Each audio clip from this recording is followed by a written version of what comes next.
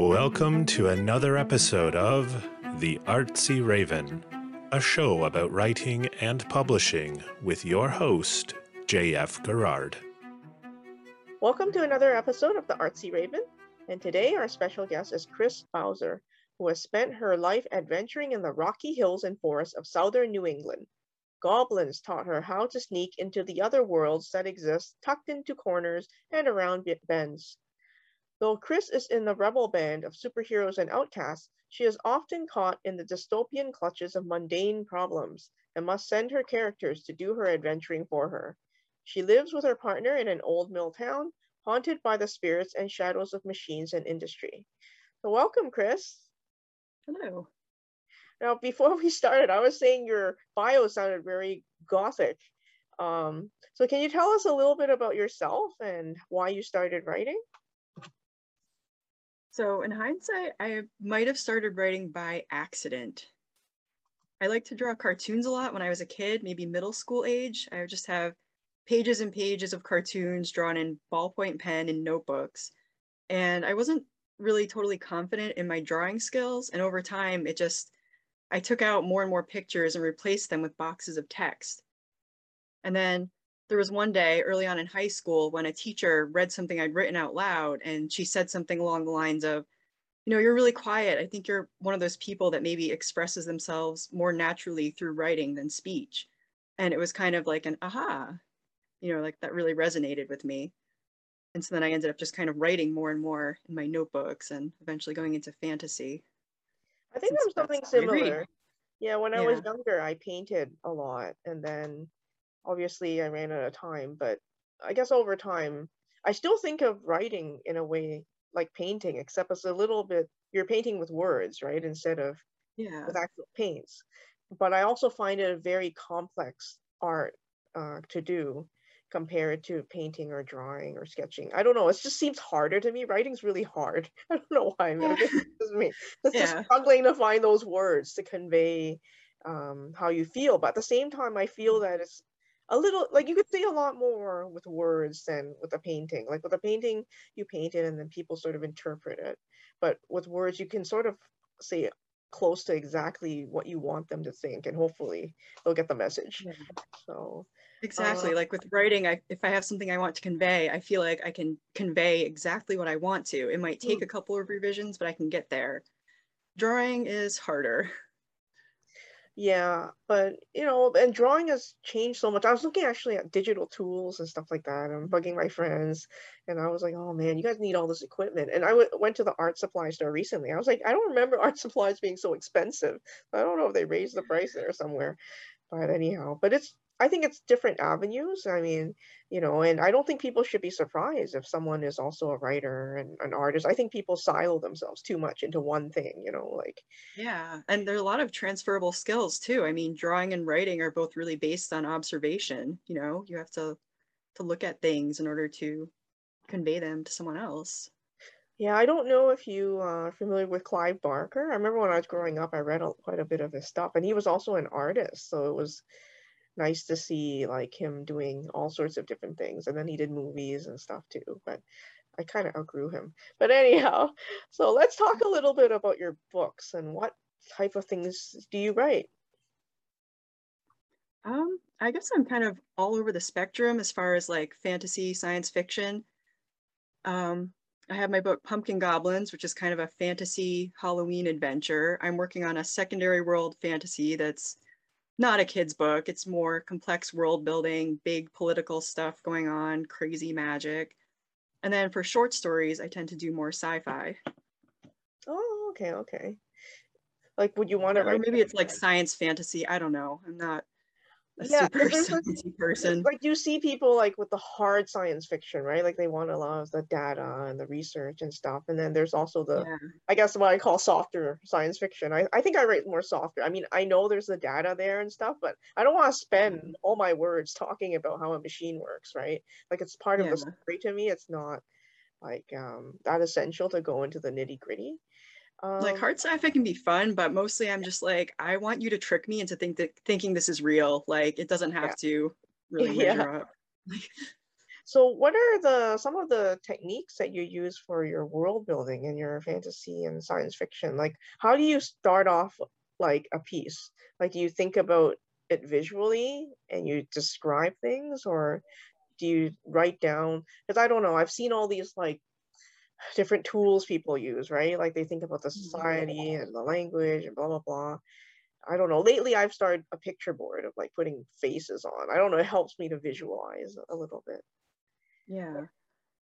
I don't know. I don't feel like I use a lot of tools aside from just maybe thinking tools. I'll start out with just a question or something that interests me, and I'll try to extrapolate from there. And sometimes I'll do like really just crappy hand-drawn, sketchy little maps. And that was something I did with Pumpkin Goblins, where I just sort of drew a bunch of stuff and there was a weird scribble in the corner, and that ended up being kind of a magical thing in the story called the Brambledark, where it was all scribbly. So it was like, oh, this is kind of a vine magic thing, and it protects the source of Halloween in the world. Is that the book that you're releasing in October? Or yeah, or re-releasing. Yeah. Okay. So tell us a little bit about the story and what inspired it. So it's about a kid having the worst Halloween ever. You know, she wants to go out trick or treat, and her family is just completely apathetic. You know, her parents are going out to a lecture about trick or treating rather than taking her. Her brother is just all about playing video games. And so, yeah, she just can't do anything she wants to do. And she ends up running into these goblins, and they're professional pumpkin snatching goblins. And they have all these cool machines and stuff. And they steal pumpkins and take them back to the Goblin Oak, which is the source of all Halloween in the world. And the Goblin Oak is under attack by some summer magic. So Amber ends up going in and helping them with that, and just getting dragged into that whole saving Halloween sort of quest. Oh, so she's helping the goblins, not fighting goblins. Oh, that's interesting. Yeah, no, they're good. I feel like there are a lot of books where goblins are bad, and I don't know, I like the kind of goblin aesthetic, like Goblin Core, and I liked Goblins in the Castle by Bruce Coville when I was a kid. So yeah, there's lots of goblins. They do cool stuff.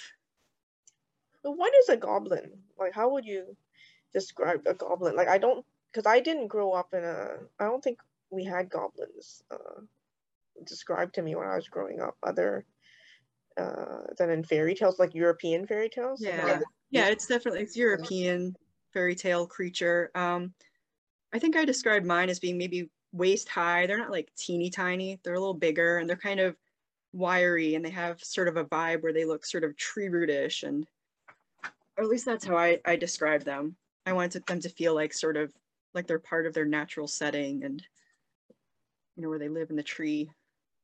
So when you first wrote this book, did you try looking for a traditional avenue to publish, or did you just decide to self-publish from the beginning? I just decided to self-publish. That's kind of always where my spirit's been, in self-publishing.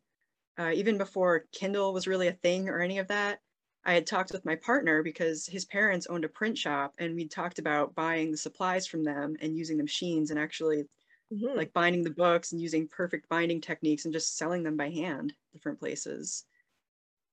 But then even after sort of like researching more publishing options, I'm still like, even business-wise, definitely more interested in self-publishing.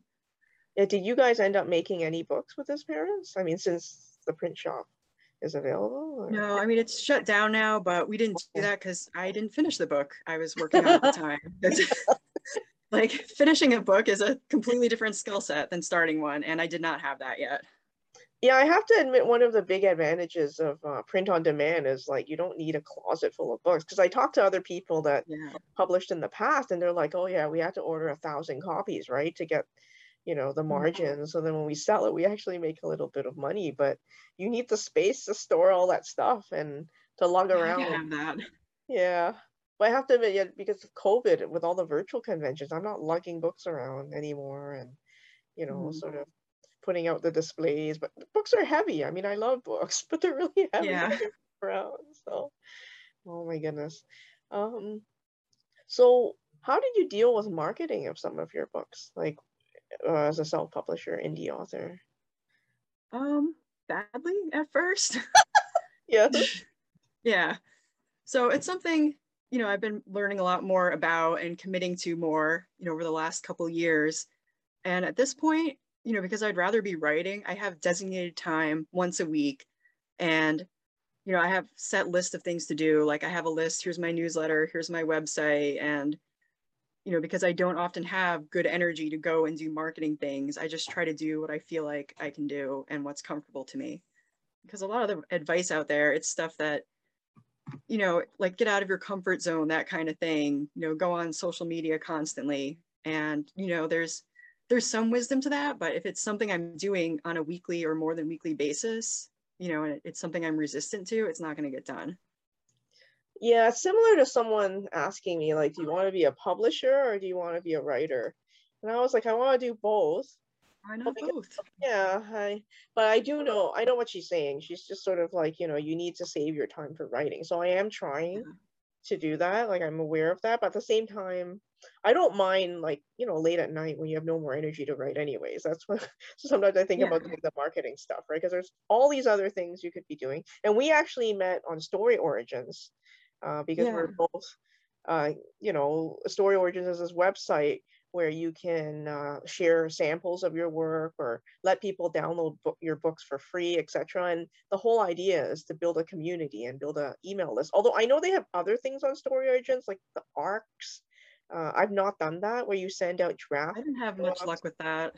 Really? Okay, I've not done that. The newsletter swaps, I'm always surprised when someone's like, oh, why don't I trade a mention of your book in my newsletter, and you know, vice versa. I'm like, all right, that's fine. So I never check up on people because I'm like, yeah, it's too much work, you know, to make sure or not they did it. But I know there's another one called Book Funnel my friend keeps telling me about, but I've not done that either. It's similar to Story Origins, I think. It sounded more expensive, and I'm not sure it had all the same features either. Yeah, and then there's another thing called BookBub, where you have to write a proposal, and then supposedly people see samples of your work, and then they'll buy it. I heard that that's quite successful, but that costs money. Like, well, that's the thing, right? Like, how much money do you want to spend to sell your books, and will you ever earn it back? And sometimes you don't, right? It's just you just throw your money out for marketing and stuff like that. So. Yeah, I know another writer who said something like, I try to think of it as just a really expensive hobby and not get my hopes up. Yeah, pretty much. It's a little bit sad because we put a lot of work into our craft and stuff, and like, you know, that's probably a good attitude to have. Yeah, I was talking to someone that's been doing it for, wow, like 20 years. But they don't work. It's their full-time thing. And but yeah, they are not earning much. Like there are only so many J.K. Rowlings. It's like winning the lottery, really, to become a J.K. Rowling.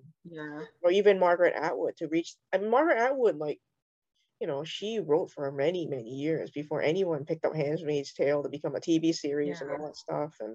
And I think she let go of the rights for that at the time when she sold her book. So she's not even making money off the TV stuff. But at least she got a job, I think, as a producer. So it's kind of, oh my gosh, all these different ways to hustle to try to make a living. So do you have any advice for people trying to finish a book? Like I meet a lot of people that start, but then it's hard to finish. So this might be something I put too much thought into and could probably talk about for a long time, because I used to be really bad at finishing stuff, and now I've gotten a lot better at that, and I have a system that works pretty well for me, especially for picking up older projects and getting them done. So pretty much I start out before I even look at the project again. I take maybe just 10 or 20 minutes and do sort of a list or a mind map of why am I coming back to this project? What is interesting or compelling? Like, what do I want to do with this? And that's kind of my guiding North Star as I go through the rest of it and make decisions. And when I read through, I try to look for, okay, how much work is this actually going to be? Should I finish it in the form I thought I was going to finish it? And what are some things in here that are interesting that I want to follow up on when I figure out the ending? And after that, it's just like a lot of brainstorming and writing and back and forth between brainstorming and writing and pruning things down again.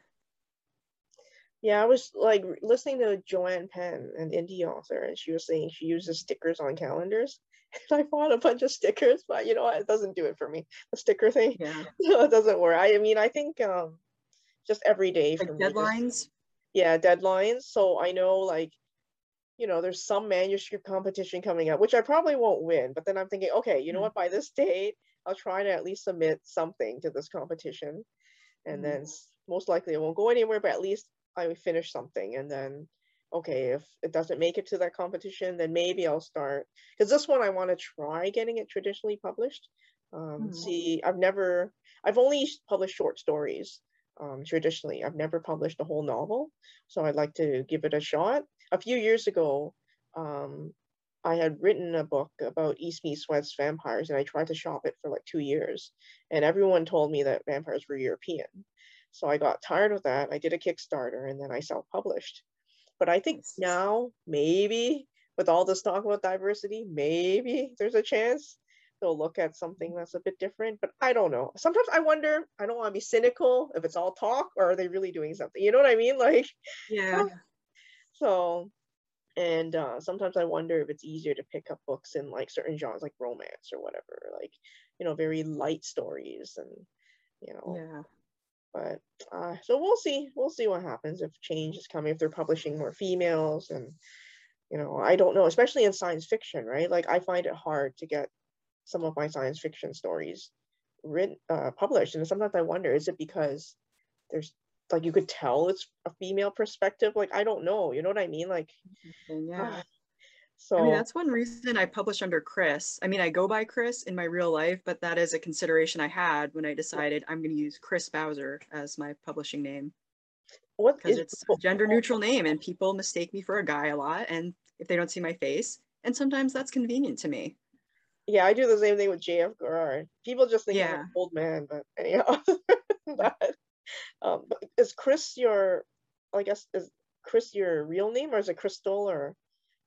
Kristen, yeah. Kristen, oh, okay. Yeah, so I go by Kris pretty much all the time anyway. Okay, cool. So what is the latest project that you're working on? So I'm working on a book called Stars Fall Out. It's one of those secondary world fantasy books, a series. And it's actually 3 books because it was over 1,000 pages. So I decided I'm going to just chunk it into 3 parts, But yeah, so it's a secondary world fantasy, and it takes place in this little coastal city that's mostly dominated by a university, and it's under an imperial occupation. The Imperials have magic that no one else has. It's one of the reasons why they're in charge of everything. Until one day, this guy, a professor at the university, he decides he's just going to cobble together a bunch of machines, create his own magic and his own magical aptitude test to go with it. So towards the beginning, 2 sisters take the test, and one of them becomes his first student. And the other one, the sister, she fails and goes on to steal a magic vial that he created and use it pretty much as a form of escapism from her own life. Just not a great idea. So things kind of go wrong for her after that. So who's the main character? The main character is the one who steals the vial. Okay. Her name is Tiadavar, and she's a failed printmaker. She's kind of stuck working in her father's bakery. She's stuck in this weird marriage situation because her culture has restrictive marriage laws. Oh, very, very cool. Okay, now you're going to do a reading for us. So tell us a little bit of what you're going to read, and then you can start reading. Okay, so this is from Pumpkin Goblins. It's maybe halfway into the book. And this is after the main character, Amber, has kind of gotten dragged into the main action of saving Halloween and all that stuff.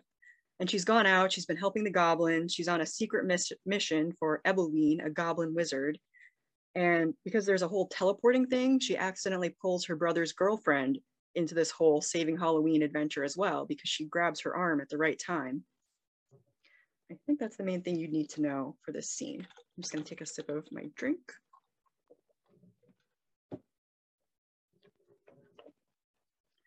Chapter 17, The Lair. Amber gasped when they got inside. A real witch's lair. Roots tangled in the ceiling. Herbs hung from some of them. The air smelled of spicy smoke and mugwort. The only light came from small golden gems tucked into corners and jinks in the roots. Sybil came up behind her. Are you kidding? This is a lab. Look, there's a Bunsen burner. She pointed to a chunky clay bowl sitting on a heavy iron burner. Next to it, a piece of thick tree root had been pinned to a board. A neat row of cutting tools sat on top of a drawing pad. filled with overlapping geometric diagrams drawn in a faded stain of brown inks. There, now we can talk. Ebelween lit the burner with a small flint starter that had tin acorns on one end. Blue flame flared up around the bowl. Which, said Amber. Lab, said Sybil. Applesauce with nutmeg and moth wings, said Ebelween. I still need to eat when I'm working. Right, of course. Amber tried to edge in front of Sybil. Look, I know we probably have a lot of important things to go over, she said, trying out the college professor voice her parents use sometimes. But Sybil's only here because I didn't want her to get lost in the woods. Can you get her home? Before Sybil could protest, Ebelween waved a hand in the air. Sybil? That's not your true name, is it? It is. Ebelween nodded. Fine, I accept that, but there's another name. It hangs from you like an old shirt. Katie. What? Amber turned on Sybil. Your name isn't really Sybil?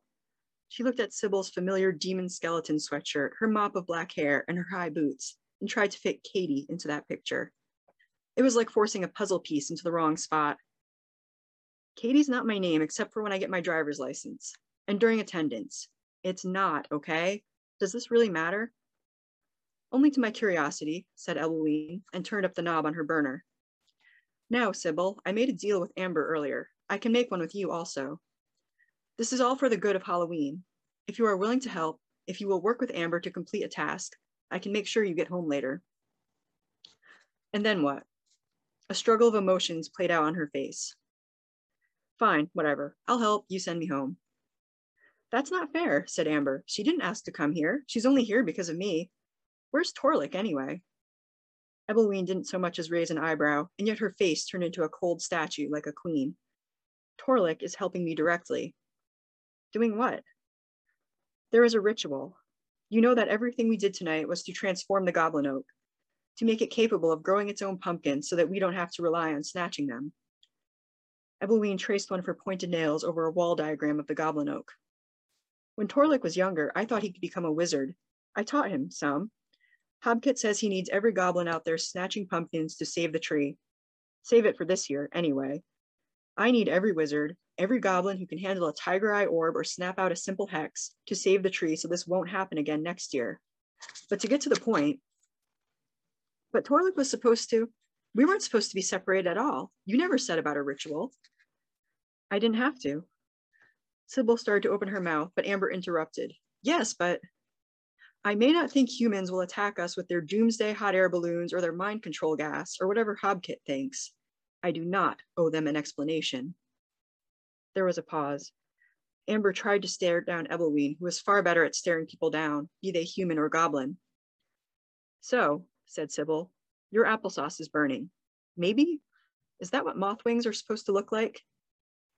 Ebelween pushed the clay bowl onto a mat, turned off her burner with an irritated flick, and shifted again to face Amber and Sybil. If you're going to help me instead of bickering about my nephew's whereabouts, I need you to find the summer magic. It's wild and erratic, and it's overwhelming the oak, hurting it. It can help instead, but we need to find its source. There are no more goblins to do this. No more. Do you agree to this task? I do, said Amber, feeling that this was a grave and important moment indeed. Sybil nodded. Good. Now what do you know about the Brambledark? Amber said nothing. Ebelween snapped her fingers, and a thorny shadow flowed in through the trapdoor and leapt to her side, pulsing bigger and smaller. It seemed both alive and impatient. Sybil reached out a hand to it, and the shadow rose up as though preparing to guard against it. Amber's heart beat faster. The Brambledark. Rushing tangles of thorny vines that were as much fog as they were anything else. It was the thing that had toyed with her phone and her map and had risen up against her when she was running from Sybil. But it was also the guard's head wrapped in shadow and thorns when she escaped from the jail. This, said Ebelween, twirling a finger and causing the Brambledark to twirl as well, is the Brambledark, or at least a part of it. I recognize it. Ebelween lowered her hand, and the Brambledark slunk to the floor against her palm. Watch out for it as you seek the source of the magic. Then she waved her hand, and the Brambledark vanished. Sybil blinked when it disappeared and shook her head as if coming out of a trance. What will it do to us? It is the protector of the goblin oak, a type of shifting magic. It roams acres and acres of forest to prevent anyone from reaching the oak. It blocks trails. Any who try to pass through it become lost. If need be, they forget entirely. So, like hikers? Asked Sybil. It makes hikers lost? Anyone who doesn't have a goblin insignia. Wow, those hikers must be a real problem. What about squirrels and stuff? Ebelween ignored the question. Now you must be going. The trapdoor has a switch on the wall. The oak may not survive another attack. Ebelween turned to a table stacked high with enormous diagrams. Wait, what are we looking for? Asked Amber. Somewhere where there should be no summer. Things that aren't spooky. Things that don't belong in the forest. Whatever that is there that isn't Halloween. And with that, she turned away again, passing a tiger eye orb over the stack of papers. Great, that helps, muttered Sybil. Chapter 18, The Search. Even from the mushroom patch that surrounded the trapdoor, the brambledark haunted their steps, hovering over the ground in a low fog. Past the load henge, Sybil broke their silence. Do you think summer magic is just goblin code for global warming? It was real magic with flashes of light and stuff, harp music that hurt my eyes and smelled like blueberries. Okay, so I guess we have a chance of finding it. Maybe. Amber consulted her compass. The needle ticked like the pendulum of an old grandfather clock, telling her nothing. A rapid panic came upon her. Before Sybil could see anything, she swallowed down the panic and tucked the compass away in her shirt. This way. She pointed them down a wide dirt path. A road, maybe. One direction led into the forest and the other back to Cobbly Village. It seemed like weeks since Amber had been in the forest, walking on tiny, tangled, false paths. This wider one was like a highway compared to the paths she had gotten lost on. Lanterns hung from the trees. Amber couldn't figure out how they were lit. There. Shouldn't be any problem. Problem? With getting lost. Sybil shrugged. The brambledark, washing up against their feet like waves and washing away into fog, seemed to shrug too. As they left the load henge well behind, the forest became deeper, darker, larger, and older. Creatures Amber couldn't identify swooped from tree to tree. Occasionally, eyes blinked out of the brush obscured by the brambledark. Strangers and stranger beings and spooks, the goblins had said. Somehow, and no matter what their map had said, Amber knew that the goblin oak was miles and miles away from her house. I can't believe this, said Sybil. It's a Halloween forest. Sure enough, as soon as she stepped over a tendril of brambledark, Amber saw a patch of tiny gravestones growing in midnight leaves. Glowy white ghost pipes cropped up between them. Vampiric faces stared out from some of the trees, and Amber couldn't tell if they had grown that way or been carved. Rotted wood gargoyles perched above them as though they had been frozen, pawing invisible spooks in the Halloween air. Can you imagine if the Whelans saw this? Amber asked. They'd probably move here. Sybil ignored her. Stopping short at a bend in the road, she tilted her head up to the trees. I don't get what we're supposed to be looking for. What Ebelween said. Anything that isn't spooky. Everything here is spooky. Amber started down the road again. Then we need to keep going until we find something that isn't. So I'm guessing that's getting close to 10 minutes at that point. I do have a little more, but... That's okay. The readers can buy your book to read the rest. Good plan. But thank you very much for being on our show. And yeah, thanks for having me. I'll include all your links in the episode for your website and your Goodreads and your Facebook and your Instagram and your Twitter so people can find you if they're interested in buying your books. Awesome. All right, so until next time. Okay, bye. For more upcoming episodes of the Artsy Raven about writing and publishing, visit us at jfgarrard.com/arpodcast. A reminder to Patreon subscribers that there is bonus content available for every episode on the Patreon website. If you enjoyed the show, you can show your appreciation by buying us some digital coffee. The Artsy Raven is produced by J.F. Garrard. The voice in the show's introduction is Kris Gorman, and music is by Tim Moore. Thank you for tuning in. Until next time, stay safe.